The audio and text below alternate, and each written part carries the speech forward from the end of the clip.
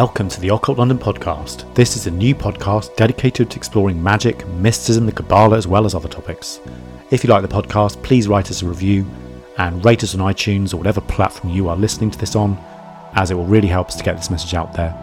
Also, be sure to visit our website at occultlondon.co.uk, where you can subscribe to the show. If anyone has any questions for me, then I'd love to hear from them, so please reach out via Facebook or on email, as I'd love to answer your questions. You can find my Facebook on the show notes, or alternatively email me at occultlondonpodcast@gmail.com. Thanks so much for listening, and I hope you enjoy the show. In today's episode, we are continuing our discussion on planetary magic, and we will be discussing the sphere of Venus. Venus is an extremely important sphere from the point of view of Earth, as it is the second closest to the Sun, and also after the Moon, it is the brightest planetary body in the sky, and has always been seen with really significant importance since the dawn of the ages as being the ruler of natural magic, of love, of pleasure and sensuality, and also the sphere of Netzach on the Tree of Life. The Picatrix describes Venus as the following, and I wanted to quote: "Venus is cold and moist, and a fortune.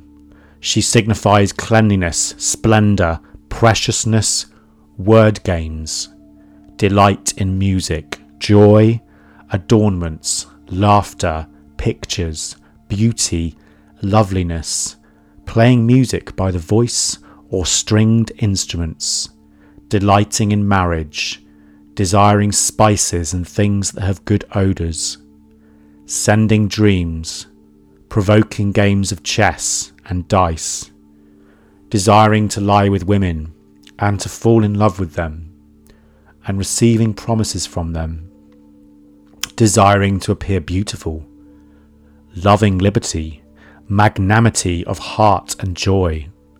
She abhors anger, brawling, vengeance and lawsuits.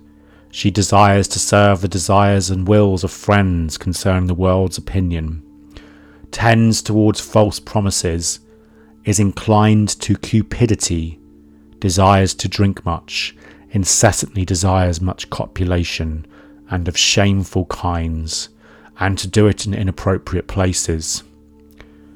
Delighting in animals and women and children, in making them good, making things equal, delighting in merchants and living with them, and being loved by their women, and that they may be delighted by men. When she is well received, she plays a part in the making of crowns, building stables and working in stone, having sweet speech, disdaining the world and having no fear of it, sustaining people, so that neither anger, strife, or discord can be felt by them. It designates a weak heart and a weak will in lawsuits and combat, and signifies desire for all beautiful combinations of things which may be in conformity with the will, making colours and labouring diligently in skills involving them, selling merchandise, spices and prayers, those who observe the religious law, and those who adhere to sciences and philosophies of forbidden kinds." And that's just a quick overview of Venus from the Picatrix. I mentioned the Picatrix quite a lot in some of these podcasts. It's a grimoire based on, well, mainly talking about planetary magic, and there's quite a lot of interesting stuff in there.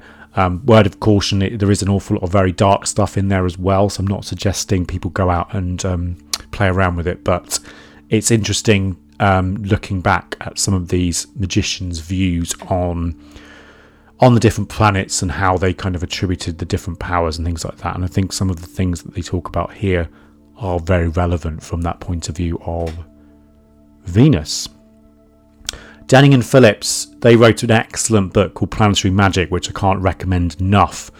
And they describe Venus as the following: joyous, benign, good luck with love or with money, kindness and affection, all that makes for concord, the beauty and vitality of the natural world and all artistic and congenial surroundings, express the influence of this sphere, music, dancing, happy love, and all the reconciliations of differences, harmony, synthesis.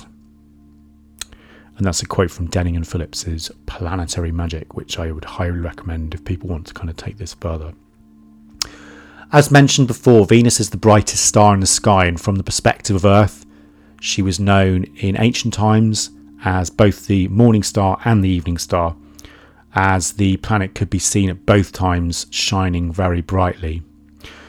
The ancient Babylonians called the planet Ishtar, and the Greeks associated Venus with the goddess of love, which was Aphrodite, and they also called it Phosphorus, which means light bearer, and Hesperus, which means dusk star. The name Phosphorus is obviously associated by the ancient Greeks, with the goddess Hecate, who holds traditionally two torches, one symbolising the morning and the other the evening star. And it was also attributed to Lucifer in the Christian tradition as well. Venus is the planet that rules Friday.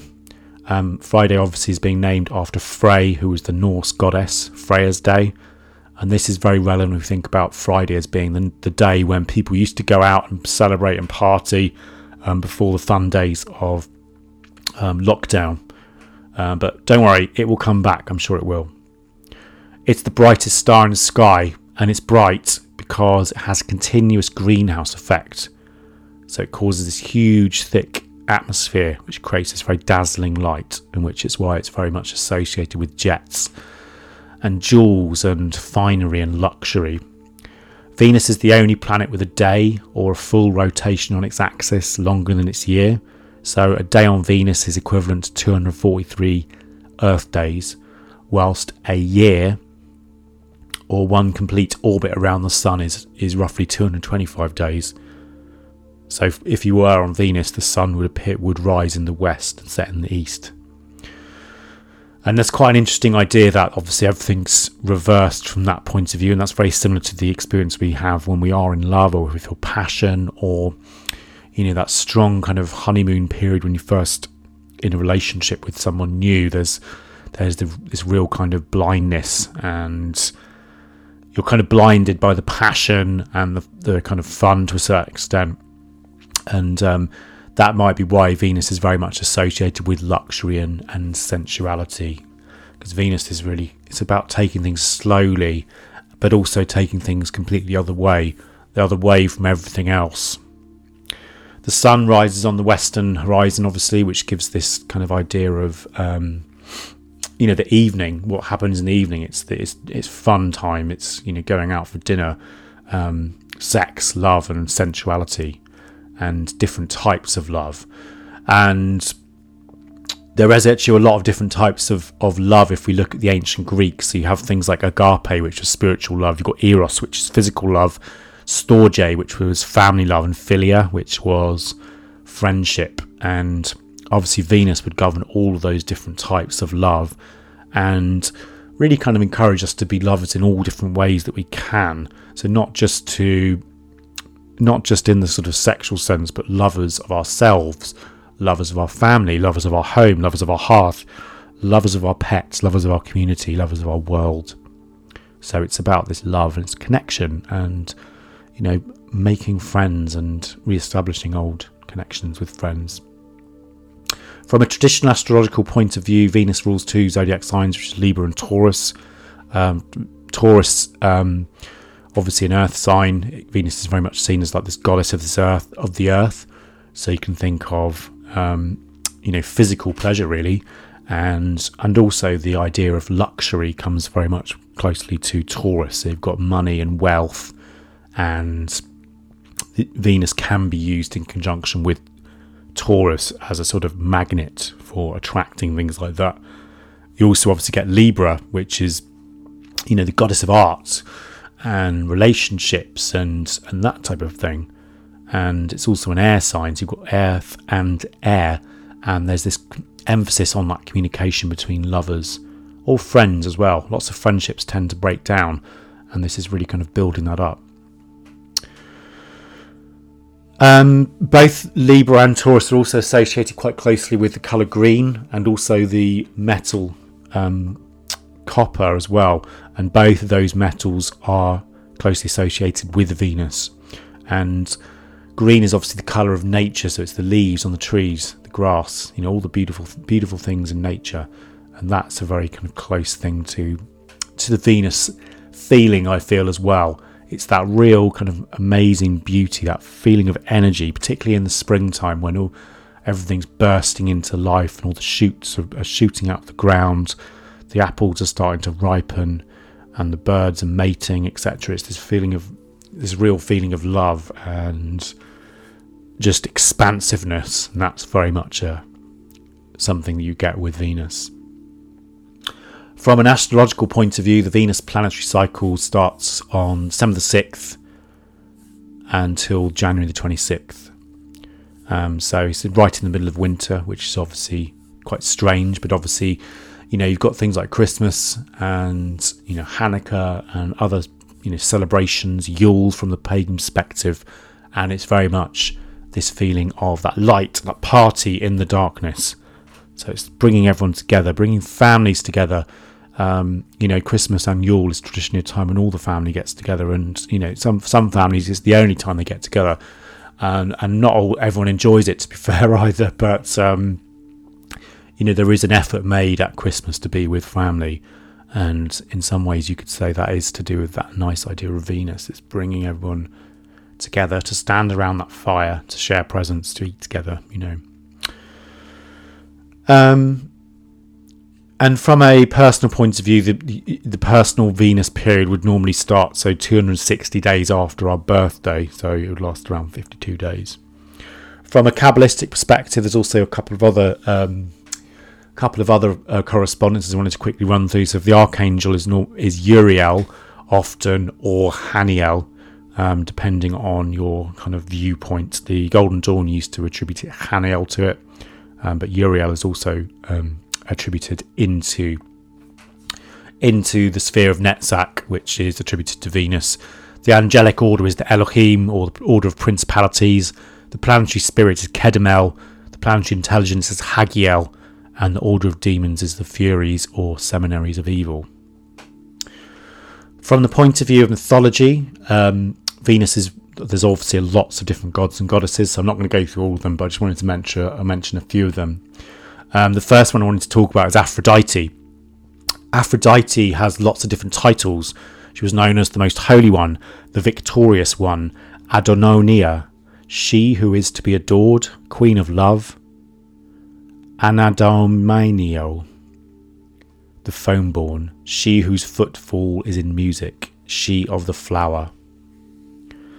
Aphrodite was the ancient Greek goddess of love, beauty, desire, and also sexuality, and there's lots of different stories about Aphrodite where she would entice gods and men into affairs with her through her beautiful looks.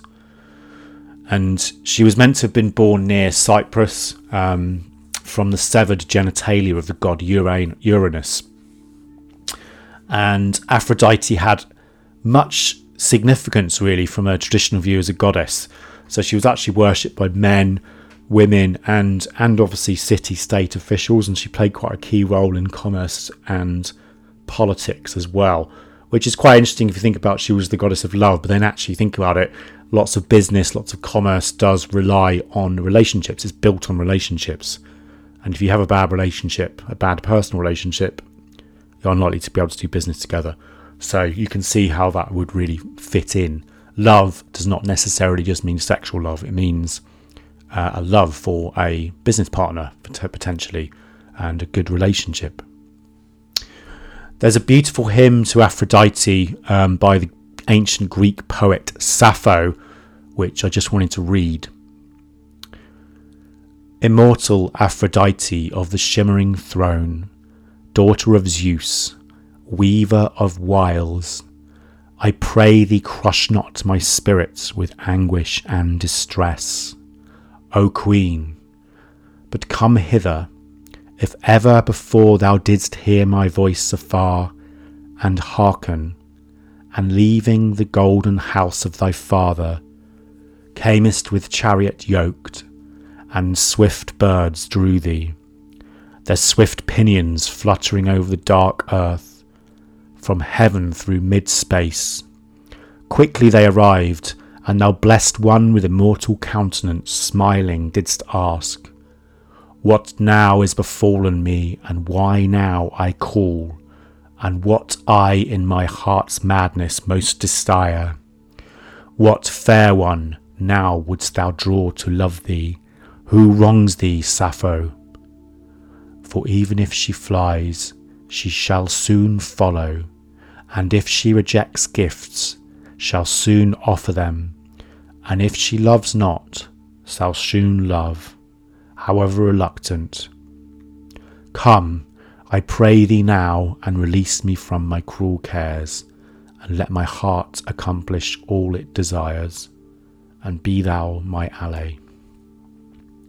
And that's a hymn to Aphrodite by the poet Sappho, who was an ancient Greek poet. The next goddess I wanted to talk about is Venus, obviously the official name of the planet, so very important.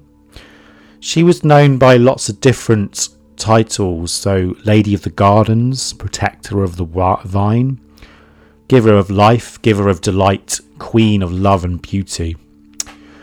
In Roman mythology, Venus was the goddess of love, sex, beauty and fertility, and she was really the Roman equivalent of the Greek Aphrodite. However, the Roman Venus is slightly different to Aphrodite because she tends to have much more warlike characteristics. So she's a goddess of victory, fertility and even prostitution in some accounts. If we read Hesiod's Theogony, Aphrodite was meant to have been born from the foam of the sea after Saturn, who was the Greek Kronos, castrates his father Uranus and his blood falls into the sea. And it's probably this story that explains the various different depictions of Venus arising from the sea in a clam. So, for instance, you've got Botticelli's Milo de Venus painting, which is typical of that. There's the goddess rising out of the sea in a clam. Eliphas Levi, who's a famous magician from a French magician from the 19th century, and he wrote various different, very interesting books. The Dogma and Ritual of High Magic is one of his famous ones, but there's various other ones as well. And he actually talks about Venus being quite closely related to the Empress tarot card, which I think that definitely fits in with my experience of it from the past, from doing meditations on this, because it is very much this Venusian energy. And if you look at the Rider-Waite deck, the Empress actually does have the symbol of Venus incorporated into the image. And I just wanted to quote from Eliphas Levi on that. The Empress, a woman, winged, crowned, seated, and uplifting a sceptre with the orb of the world at its end.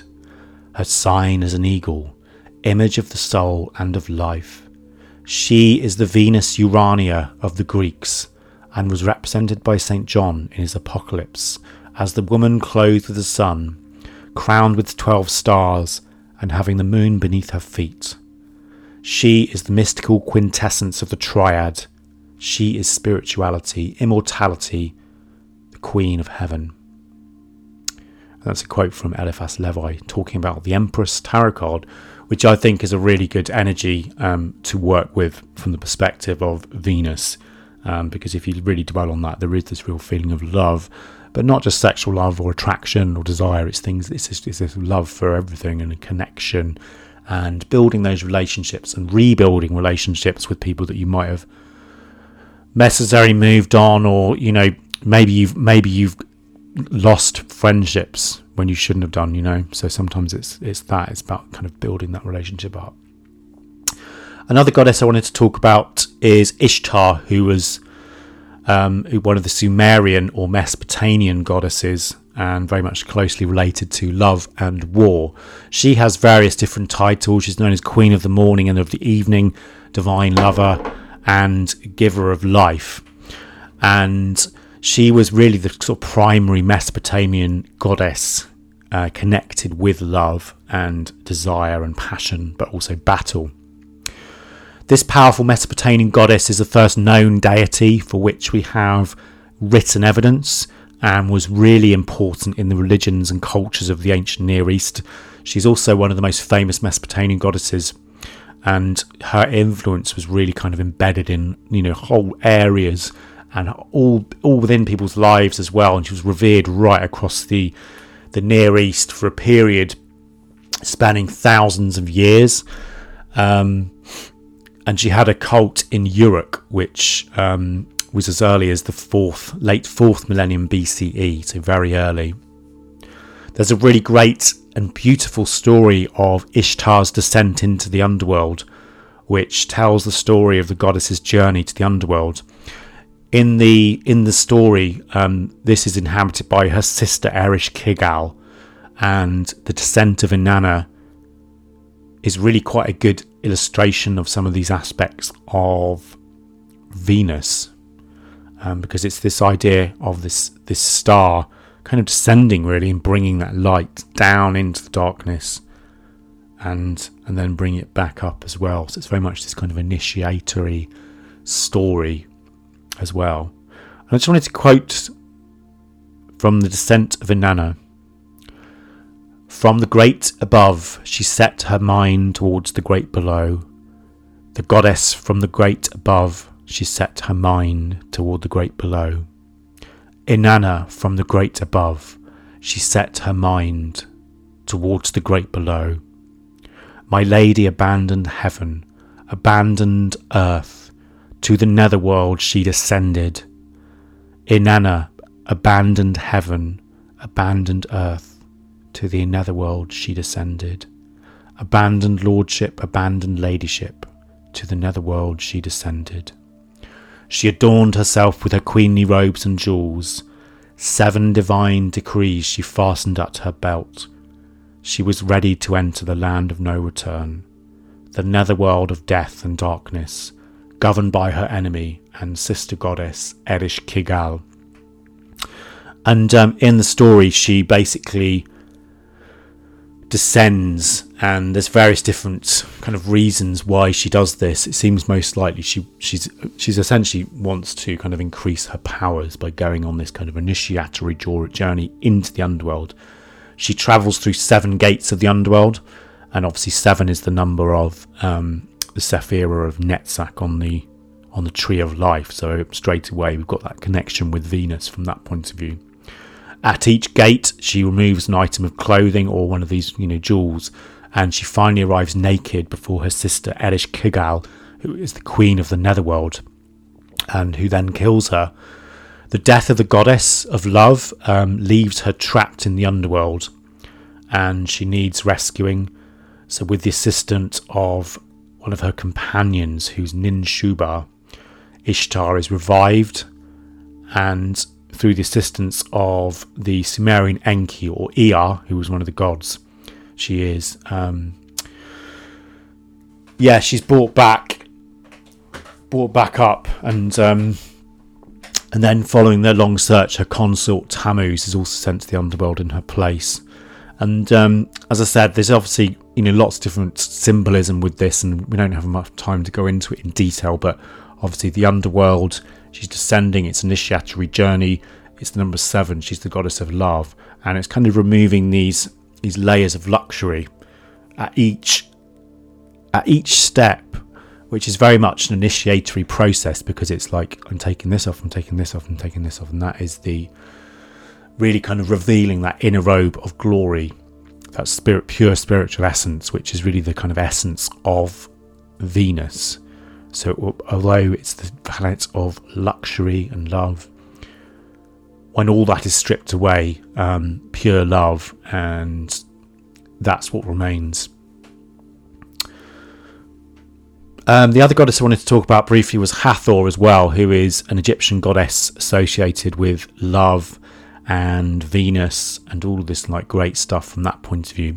She has lots of different titles as well. She's known as the House of Heaven, Mother of Light, the Golden Goddess, she who is adorned with the stars, bearer of the sistrum, lady of the sycamore of the south.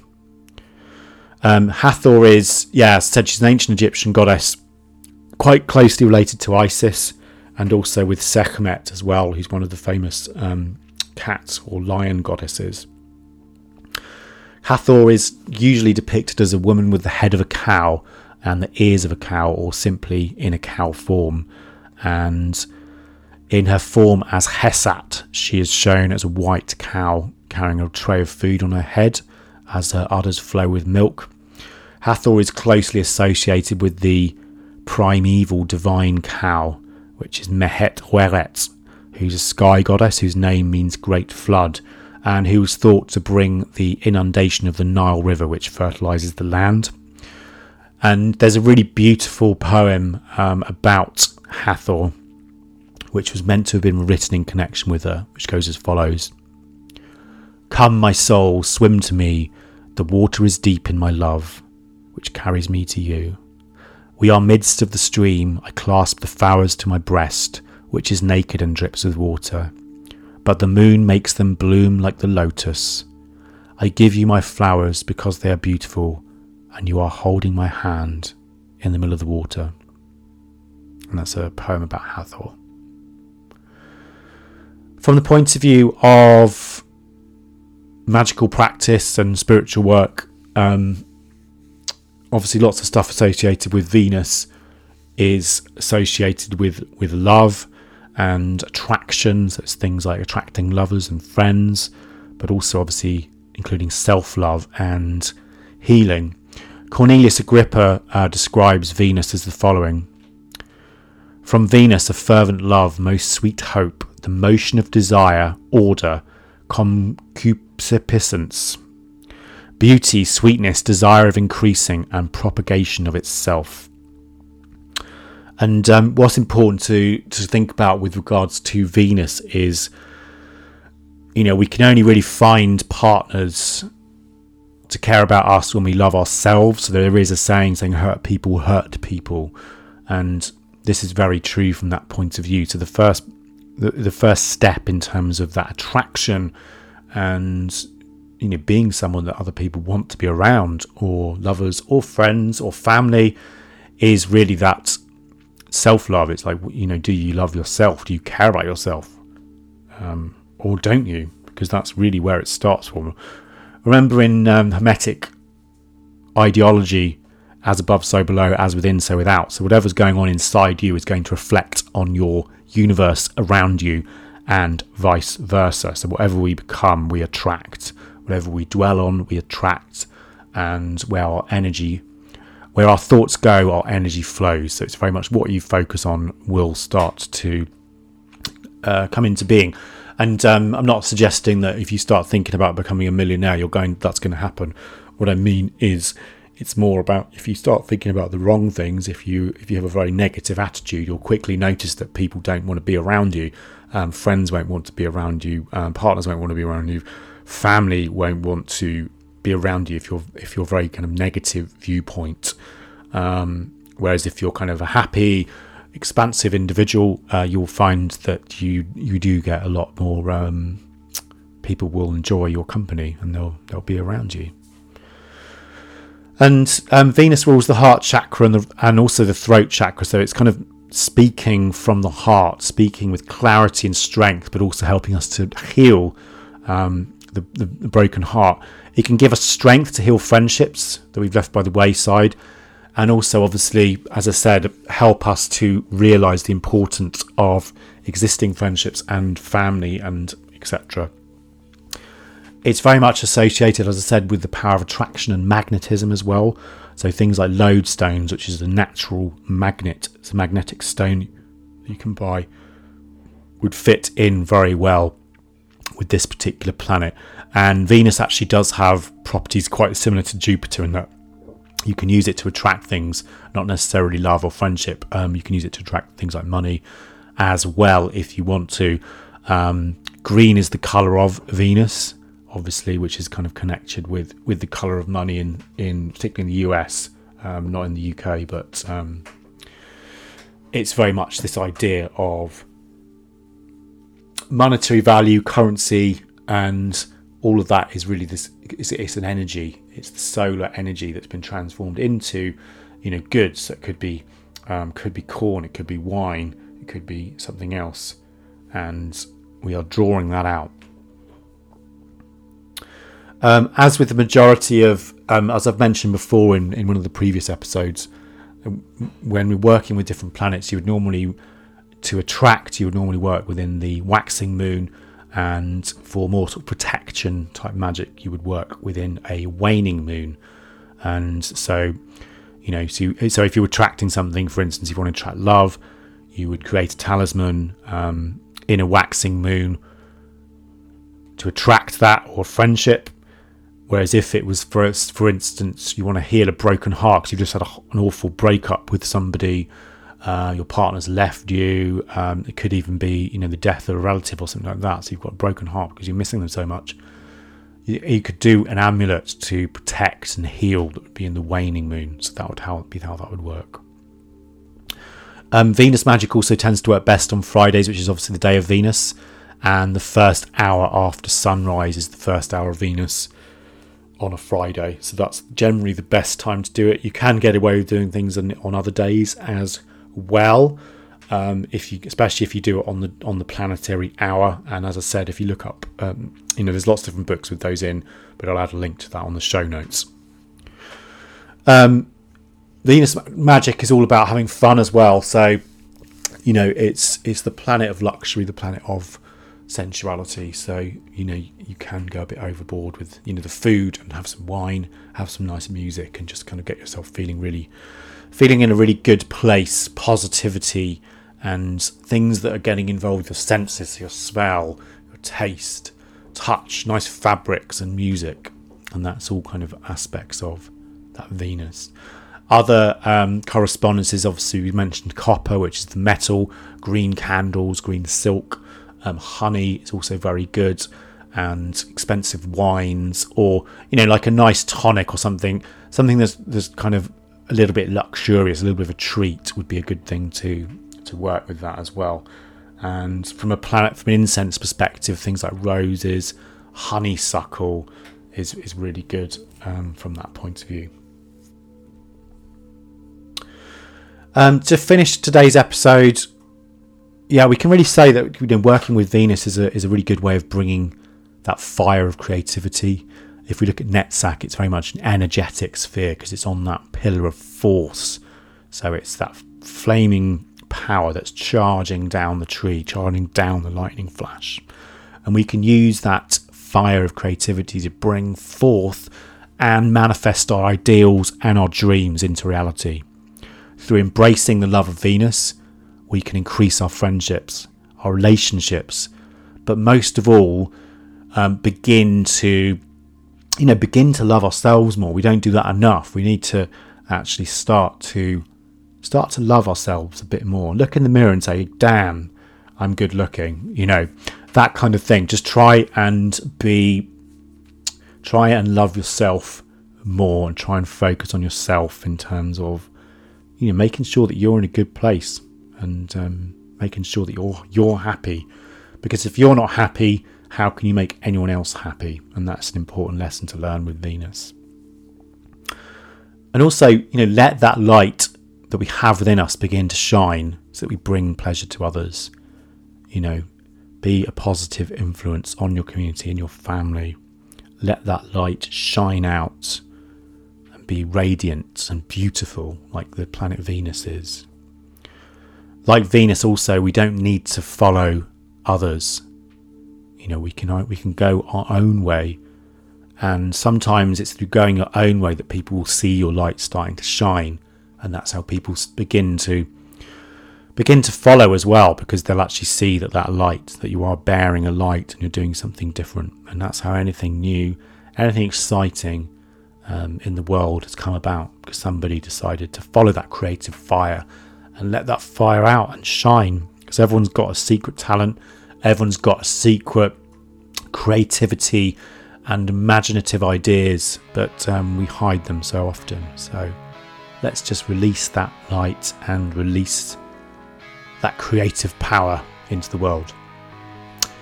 That's all we've got time for tonight. Thanks so much for joining us this week on the Occult London podcast. I hope you've enjoyed it. Please make sure to visit our website at occultlondon.co.uk. Thanks. Bye-bye.